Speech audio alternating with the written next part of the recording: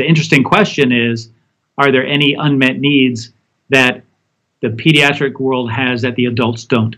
So needs that are unique to pediatrics, where solutions are not going to trickle down from the adult world. Are there any interesting innovations that you see will drive change for the elderly with presbycusis, which are the majority of the demographic that we're serving right now, and maybe pediatric audiology for children and babies? Well, two very different populations. The thing about the elderly is year after year, they are becoming more tech savvy because they, more and more of them have grown up with technology. So our differentiation of, say, people in their 50s with people from their 70s is going to become less clear. And but you still have other issues like usability because there are comorbidities with hearing loss that result from age, the body breaking down. Yeah, so I think part of the innovation that I'm seeing too is people focusing on those comorbidities. So we know, for example, that if someone with a hearing loss is 3 times more likely to have a balance problem, maybe you could introduce balance technology into a hearing aid. Or maybe the audiologist could start to think about a treatment plan or a referral plan around balance, given that they have people with hearing loss walking through the door every day, and a large percentage of them probably have a balance issue that they're not aware of.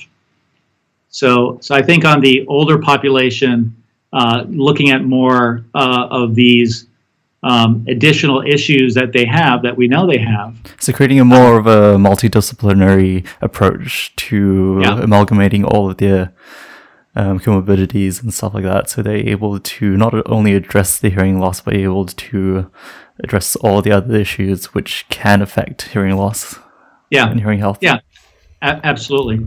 And also we need to stop, thinking of them as a group that, is unable or unwilling to embrace technology, because, I think the future population in the 70s absolutely will.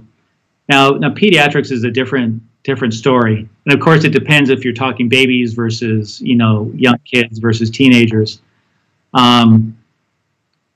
Babies, it's all about the clinical pathway for treatment, because we're unable to assess them as well as we can adults, but we're becoming more sophisticated in using electrophysiology to understand the benefit of treatment. OEEs, ABRs, all those things. Yeah.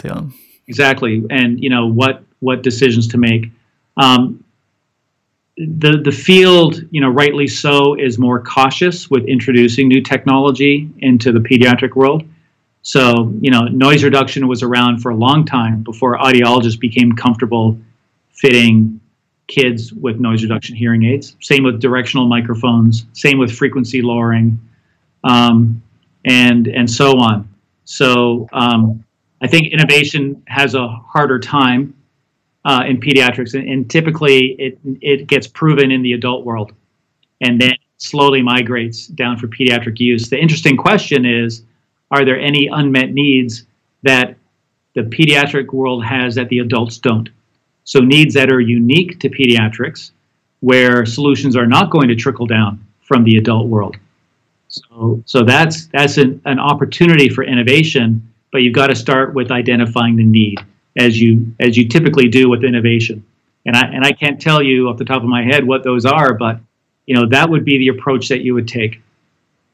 If you like this clip of episode 3 of the Hear Me Out podcast with Brent Edwards, I know you will love the full episode on innovation and technology in the hearing aid sector, which you can go and check out over on YouTube or any one of the podcasting platforms.